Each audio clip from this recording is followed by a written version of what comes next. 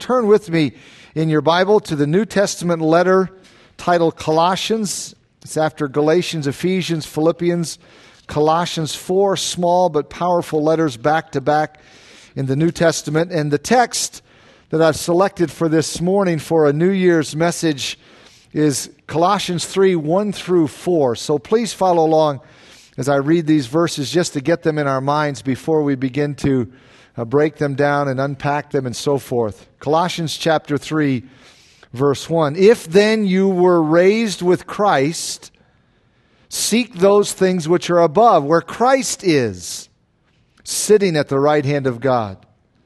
Set your mind on things above, not on things on the earth. For you died, and your life is hidden with Christ in God. When Christ, who is our life, appears, then you also will appear with him in glory. As we begin to contemplate this text of Scripture, let me ask you a question just to probe your thinking. This is a question obviously you don't need to answer out loud, but just a rhetorical question. And it is this: What would be your definition of true spirituality? What does it mean to be genuinely spiritual? Now, that is a term, I'm sure you know, that is used very common today, especially in the New Age thinking of the day. People talk about being spiritual. I'm not talking about that way. I'm talking about a spiritual Christian, a spiritually minded believer. What would be your definition? In many Christian circles, true spirituality is based on and factored in regarding things such as the length of a man's hair, or whether a woman wears a dress or a pantsuit to church. In other circles, Christians think true spirituality is determined by whether or not you ever go to the movie theater.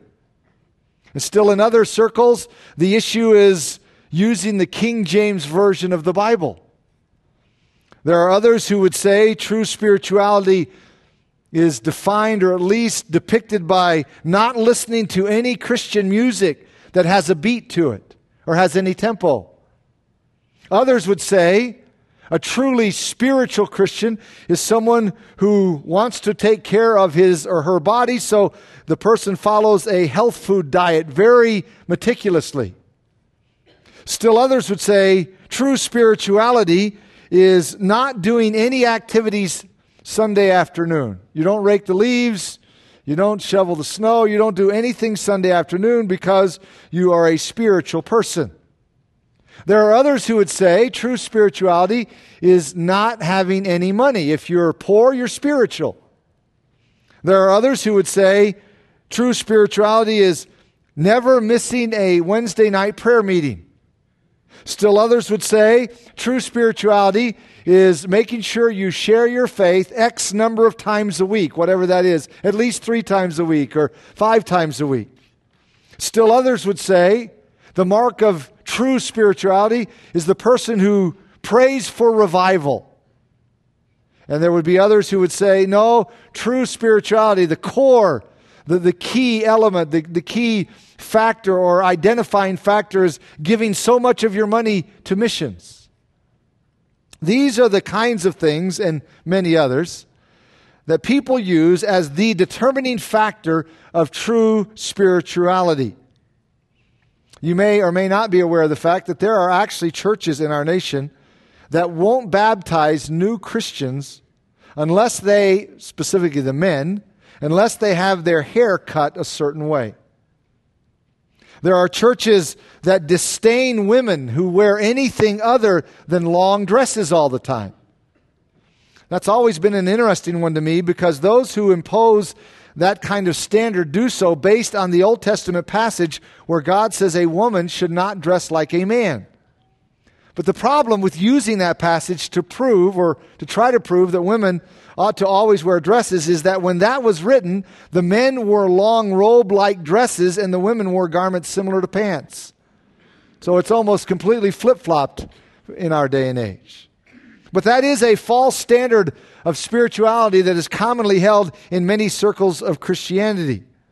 There are Christians who believe and are convinced that it is It is a serious sin to go to a movie theater to see a movie even such as Bambi or Snow White.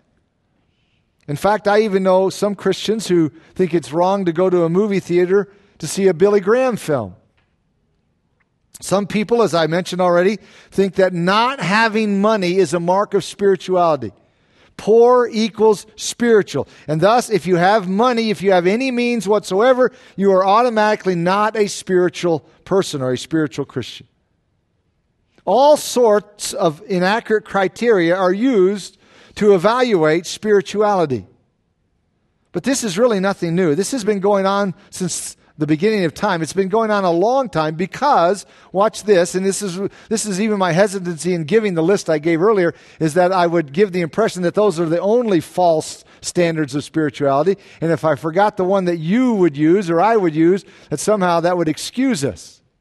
You see, it is the tendency of the human heart to want a list of do's and don'ts. And we like the comfort level of having our list that says, if I do this and I don't do that, I am really a spiritual person. We like to be able to check the box.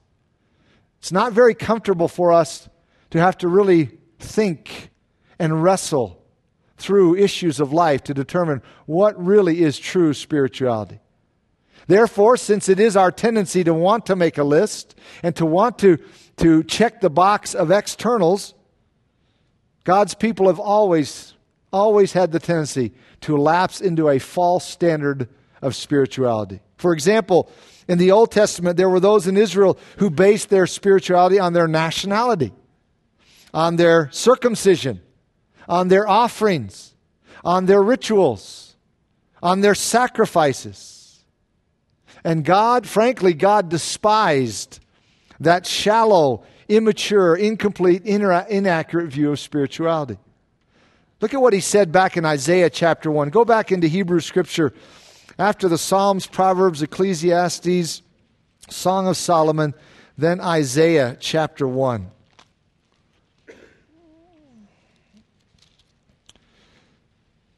Isaiah chapter 1, we'll begin in verse 11. And as we begin reading here, I want to remind you that it was God himself who instituted the sacrificial system.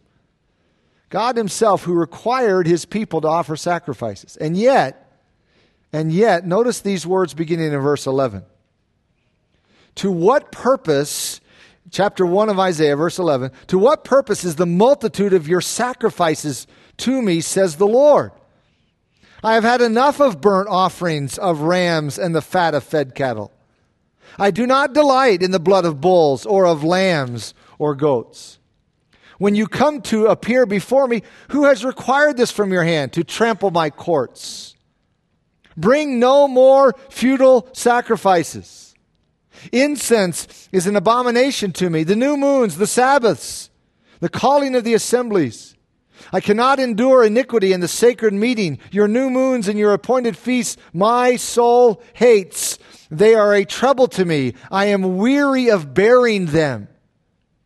Now again, I remind you, these were things God told the people of Israel to do. He told them to do this. And yet, listen to his language here. Verse 15, when you spread out your hands, I will hide my eyes from you. Even though you make many prayers, I will not hear. Your hands are full of blood. Wash yourselves. Make yourselves clean. Put away the evil of your doings from before my eyes. Cease to do evil. Learn to do good. Seek justice. Rebuke the oppressor. Defend the fatherless. Plead for the widow. Here, God, in strong language, says, I hate this stuff. You think you're really spiritual because you bring the sacrifices and you observe the new moons and the Sabbaths. And remember, one of the reasons they were carried away into captivity is because they didn't keep the Sabbath. And yet God says here, I hate this stuff. You keep the Sabbath, you offer these sacrifices, but it's all external. You're checking the boxes. You're keeping the list. And I hate it. Then look over at Amos chapter 5. Keep going to the right. After Isaiah, Jeremiah, Lamentations, Ezekiel, Daniel. Keep going a little further. Hosea, Joel, then Amos. Amos chapter 5. Similar language God uses here. He says in verse 21 of Amos chapter 5, I despise your feast days, and I do not savor your sacred assemblies. Though you offer me burnt offerings and your grain offerings, I will not accept them, nor will I regard your fattened peace offerings. Take away from me the noise of your songs. God didn't want their worship in song. Take away from me the noise of your songs, for I will not hear the melody of your stringed instruments, but let justice run down like water and righteousness like a mighty stream. Now notice that last phrase. Let righteousness run like a mighty stream. In other words, what you're doing isn't righteous. You mean going through the actions of what God has said is not automatically righteous? That's correct. Doing what God says to do isn't automatically righteous. The clear implication of God's statement here is you're not being righteous. Even though you're offering the sacrifices, you're singing the praises, you're not being righteous. God hated that perspective of spirituality then, and He hates it now. When it's just a list for us, when it's just checking the box. As you know, Jesus' strongest words were directed against those who thought they knew Scripture the best and thought they were most spiritual. But the problem is they had created their own standard of spirituality with a few passages of Scripture as supposed support. So 8 times in Matthew 23, Jesus pronounces woe to that group, and amazingly, He acknowledged that group even tithed. Did you catch that? They even tithed. But 8 times Jesus pronounces a woe to them. He says they omitted the more important matters of righteousness, mercy, and faith. Listen to these words. I know you've heard them before. Matthew 23, verse 24. Jesus says, blind guides who strain out a gnat and swallow a camel. Woe to you, scribes and Pharisees, hypocrites, for you cleanse the outside of the cup and dish, but inside they are full of extortion and self-indulgence. Blind Pharisee, first cleanse the inside of the cup and dish, that the outside of them may be clean also. Woe to you, scribes and Pharisees, hypocrites, for you are like whitewashed tombs, which indeed appear beautiful outwardly, but inside are full of dead men's bones and all uncleanness. Even so, you also outwardly appear righteous to men. You see, they were doing all the right things. Many of the things God had commanded to be done. And yet the last phrase, but inside you are full of dead men's bones and all uncleanness. What was the problem? What was the problem in the passage we looked at in Isaiah and in Amos and here in Matthew? Here was the problem. In all 3 cases, the people in view based spirituality merely on externals. Merely on externals. Outward actions, activities, do's and don'ts. A few years after Jesus spoke these words, the same type of thing was going on in the city of Colossae. A group of false teachers was saying, or trying to push upon the believers in Colossae, the idea that true spirituality is Christ plus philosophy and human wisdom. True spirituality is Christ plus legalism, certain man-made rules. Christ plus mysticism and certain ecstatic experiences. If you have this experience, that experience, then you're really a spiritual person. Or maybe Christ plus asceticism, which was a life that was dominated by don'ts. You cannot, don't do this, don't do this. So in Colossians chapter 2, verse 16, the Spirit of God says, let no man judge you in these things. In verse 18 of that same chapter, he says, let no one cheat you out of your reward. In other words, don't be intimidated by those who push their standards on you and who try to get you to conform externally to their list. Because as verse 10 says of Colossians chapter 2, you are complete in Christ. One man put it this way, quote, if a modern day Pharisee tries to control your life, stop him. Stop her. Chances are, however, that once an individual is infected, he will go right on nitpicking and self-praising for the rest of his shallow life, choked by the thorns of his own conceit. Pharisees, remember, are terribly hard of listening. End quote. That basically sums up what Paul is saying in Colossians regarding the cult that was trying to intimidate the believers in this church. So we come to chapter 3 this morning of Colossians, and to get a running start, let me remind you that for 2 chapters, Paul has been laying a doctrinal foundation. So as we come to chapter 3, he's calling for a practical response to what he has taught in chapters 1 and 2.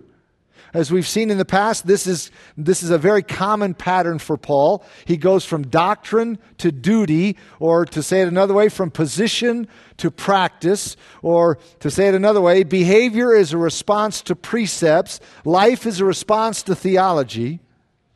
This was Paul's common pattern. Not only does he follow it here in Colossians, he does so in Ephesians, he does so in Romans, he does so in many of his letters. He goes from theology to life. From position to practice. By the way, this pattern is further proof that righteous living doesn't earn salvation, but rather results from salvation. As Christians, we have experienced a radical change of spiritual environment, and Paul is telling us this should affect every facet of our lives. So again, I ask you, what is true spirituality? What would be your definition of true spirituality? Let me take a stab at a definition. This is by no means perfect or exhaustive, but here would be one suggestion. True spirituality is union with Christ, by which the Christian dies to sin and the world's way of thinking, the world's way of acting, and lives a life of response to Jesus Christ. Let me say that again. True spirituality is union with Christ. It starts there. We're not talking about New Age spirituality, being a spiritual person. We're talking about someone who is united with Christ. True spirituality is union with Christ, by which the Christian dies to sin and dies to the world's way of thinking, dies to the world's way of living, and instead lives a life of response to Jesus Christ. That is the theme of Colossians 3, 1 through 4. Here in these opening verses, Paul is calling for an eternal perspective on life, a radical reorientation of thinking.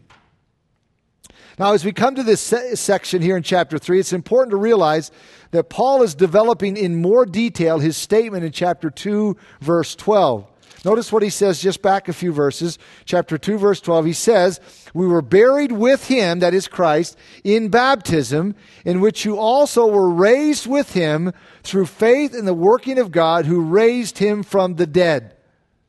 Basically, what Paul is saying in that verse is that we have experienced a spiritual resurrection as believers in Jesus Christ. It is a radical spiritual resurrection. Now, don't ask me to explain it any further than that. This is such a difficult concept to grab hold of, but the New Testament talks about this in several places. There's a sense in which somehow we were raised with Christ spiritually. And by the way, that lets us know that here in verse 12, the baptism that Paul is talking about here is not a literal water baptism. It is also a spirit baptism. So we were buried with him in baptism, not in water, but spirit baptism, being immersed into the body of Christ, in which you also were raised with him through faith in the working of God who raised him from the dead. So Paul is telling us here in verse 12, we are new in Christ. We have resurrection life. We have new life. We just need to get stronger now in that new life that is ours. Let me see if I can illustrate this concept by one of Jesus' miracles. Go back with me to Luke chapter 8 for one other passage before we look at the Colossians passage. Luke chapter 8, verse 49.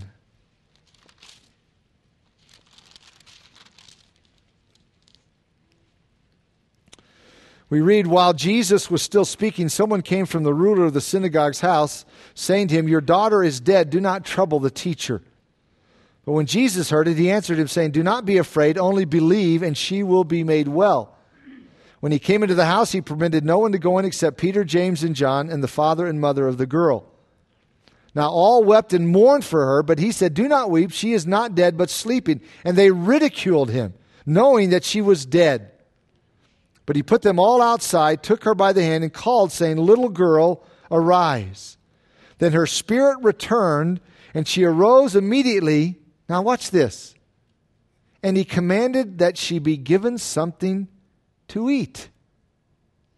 The first thing Jesus commanded was to give this girl food for strength. That's interesting, is it not? It would be easy to assume, hey, she just received new life, resurrection life. She doesn't need anything. She just was raised from the dead. But Jesus indicated she needed food to get stronger in her life. And that's exactly the way it is in the Christian life. At conversion, we receive new life, resurrection life. But that's not the end. We don't say, "Oh, I have resurrection life. I'm good to go. I don't need to do anything else." No, that's only the beginning. We need to grow stronger in the new life that we've received. This is what Peter meant in those famous verses in 2 Peter 1. Let me just read them to you. 2 Peter chapter 1, as he opens his letter, he says this, "His divine power has given to us all things that pertain to life and godliness through the knowledge of him who called us by glory and virtue." So it says we have everything we need. We have it all. By which have been given to us exceedingly great and precious promises, that through these you may be partakers of the divine nature, having escaped the corruption that is in the world through lust. Now, it would be easy to read those verses and say, okay, we have resurrection life, new life, we have everything we need. Coast. We're good to go, just coast. But listen to the very next verse. "But also for this very reason, giving all diligence, add to your faith virtue. And to virtue knowledge, to knowledge self-control, to self-control perseverance, to perseverance godliness, to godliness brotherly kindness, to brotherly kindness love. For if these things are yours and abound, you will neither be barren nor unfruitful in the knowledge of our Lord Jesus Christ." So Peter says you have everything you need. But the response isn't coast. The response is now add. Add these things in your life. So again, we have resurrection life. This is what Paul is saying in Colossians chapter 2, verse 12. We have been raised with Christ somehow spiritually. We have new life, but it doesn't mean we coast. On the contrary, what are we supposed to do? Well, go back to our text in Colossians 3, because it spells it out for us in 4 powerful verses. Colossians 3, verse 1 says, "If then you were raised with Christ, seek those things which are above, where Christ is sitting at the right hand of God." The word "if," the very first word in this sentence, is not really so much an expression of doubt. It's more stating a reality. You could almost render this, since you are risen with Christ. It's an accomplished fact. Back in chapter 2, verse 12, we just saw it a moment ago. Paul says, we have been raised with Christ through faith in the energy of God. If we have placed faith in God and His power, we have been raised with Christ. Ephesians 2:6 says, God has raised us up together and made us sit together in heavenly places in Christ Jesus. And again I say, don't ask me to explain that any farther than that or any more than that. I can't.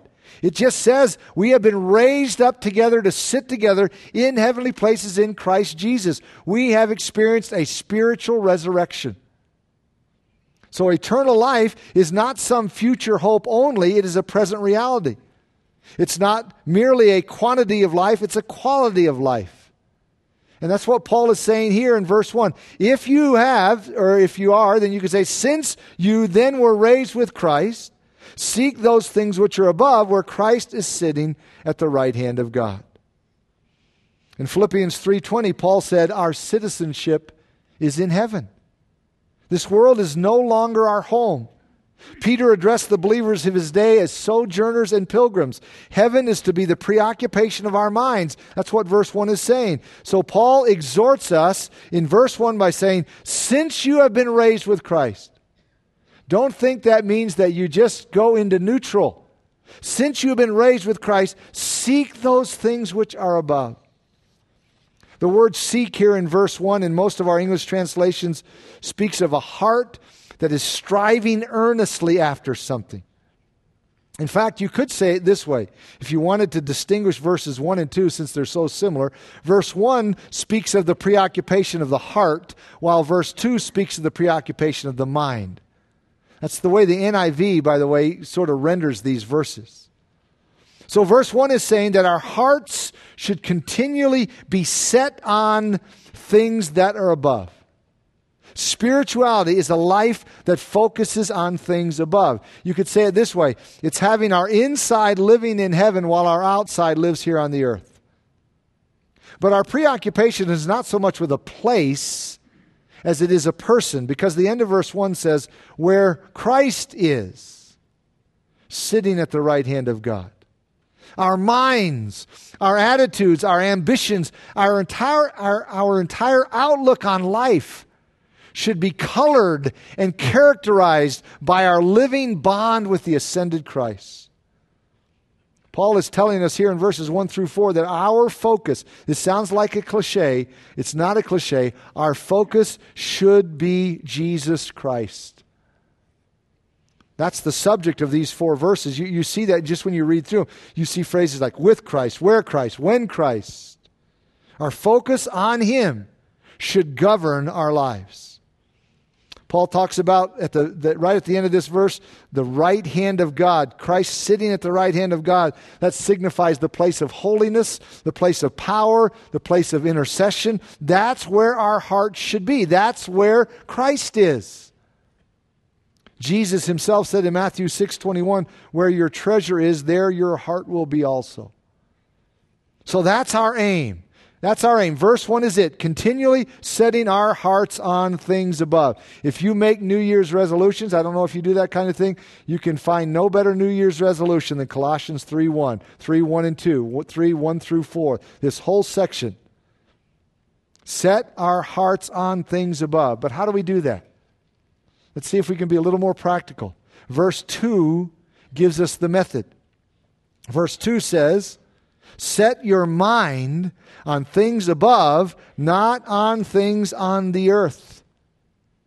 If you happen to be using the King James Version, you'll notice that it is the word affection here in verse 2, and that could be a little bit misleading. It is the word mind. Set your mind on things above, not on things on the earth. Our concentration should be on things above. In Romans 12:2, Paul called this being transformed by the renewing of your mind. In Ephesians 4:23, he called it being renewed in the spirit of your mind. The mind is key. It's not everything in the Christian life. Not by any means. We don't want to reduce the Christian life down to mere thinking, something cognitive, but the mind is key.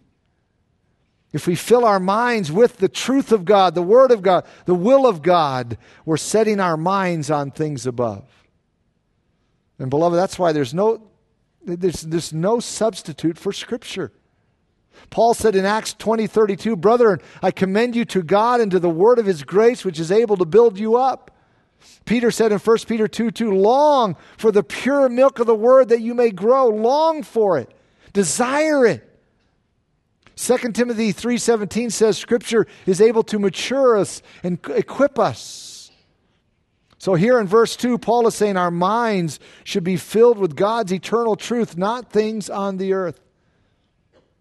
And that is why my goal for this new year, not so much personally in my own life, but vocationally, my goal is the same goal it's been every year, and that is, in the new year, it's just to preach God's Word, to teach God's Word, to explain God's Word.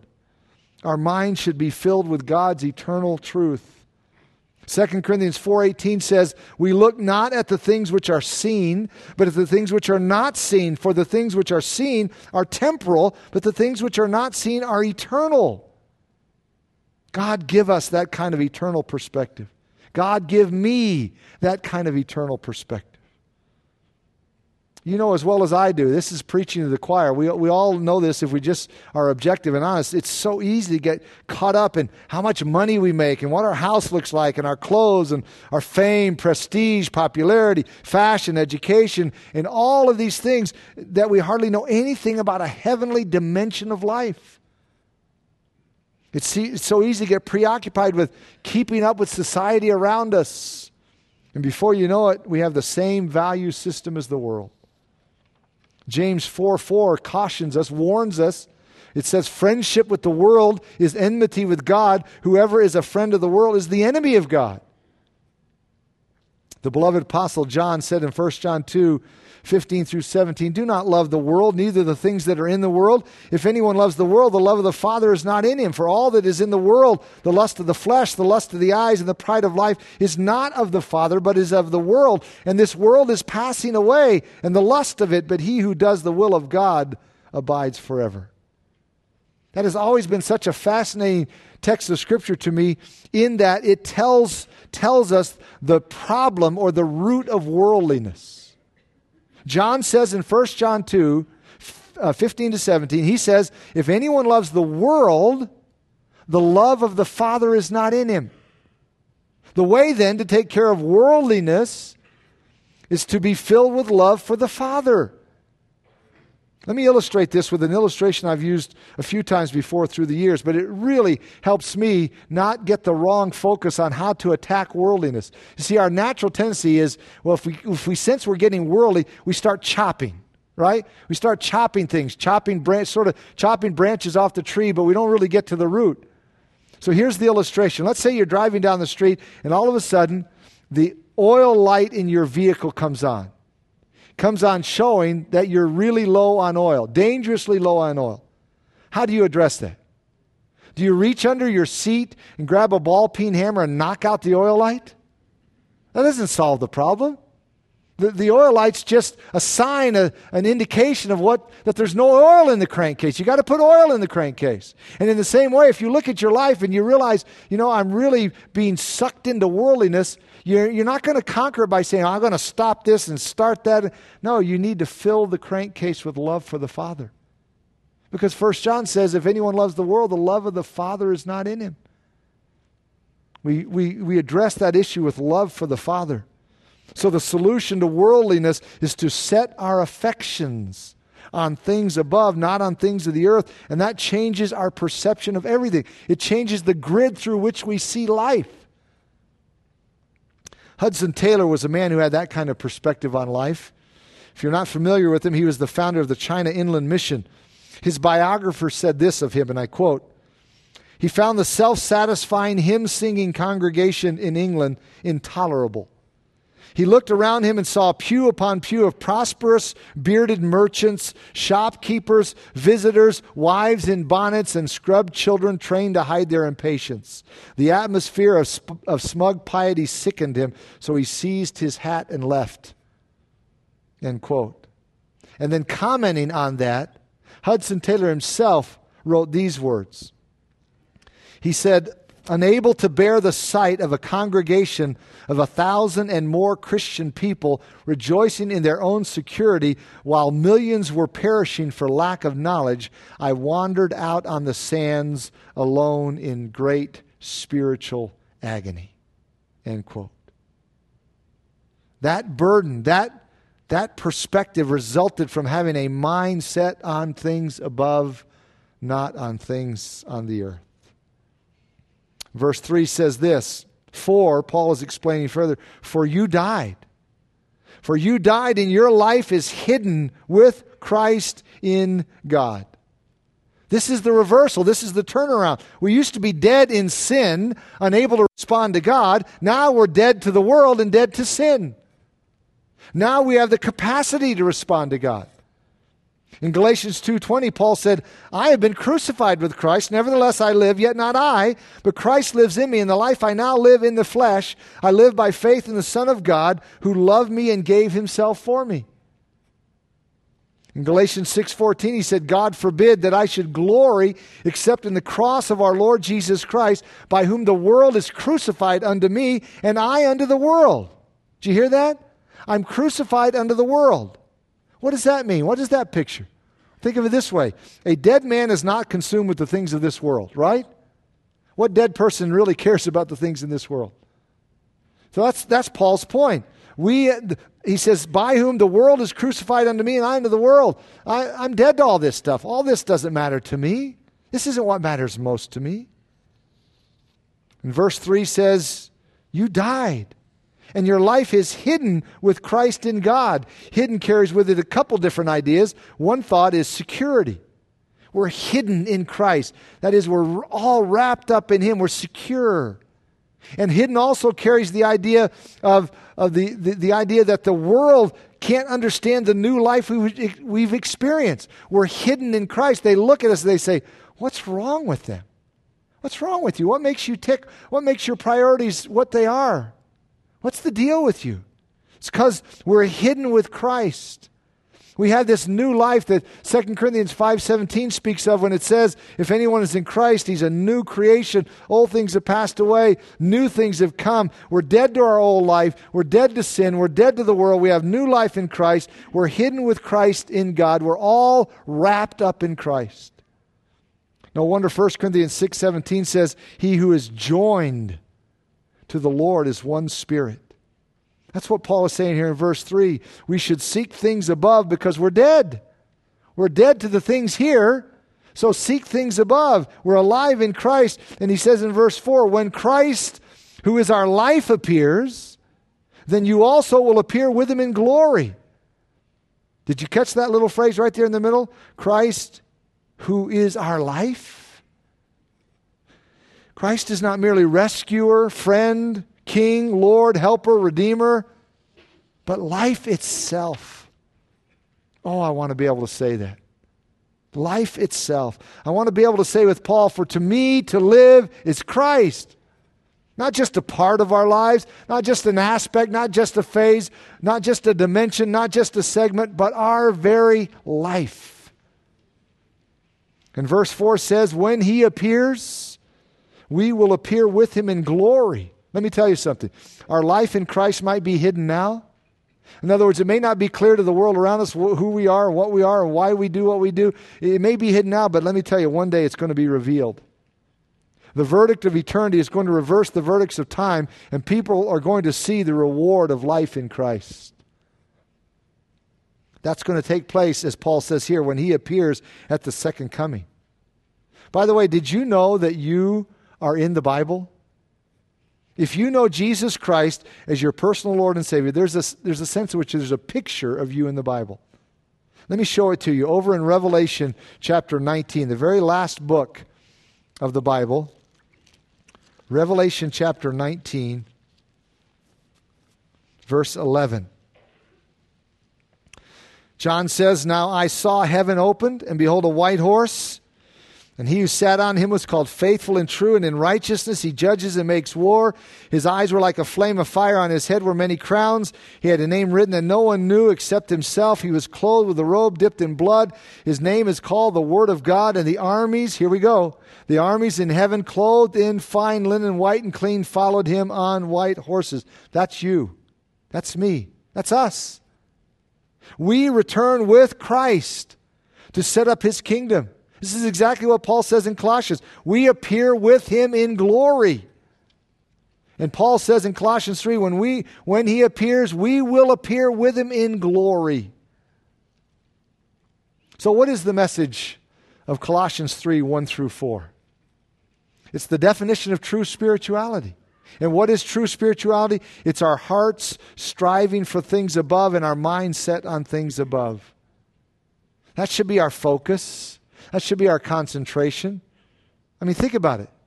Beloved, think of this. Our home is there. Our head is there. Our hope is there. Our inheritance is there. So our hearts should be there.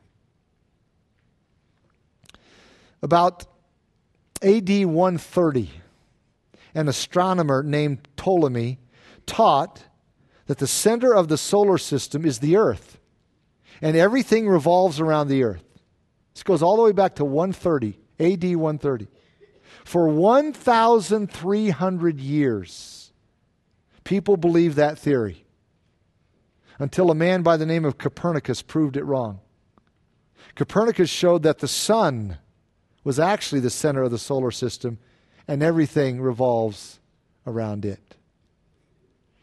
It is sad how many Christians are living by the Ptolemaic theory of life.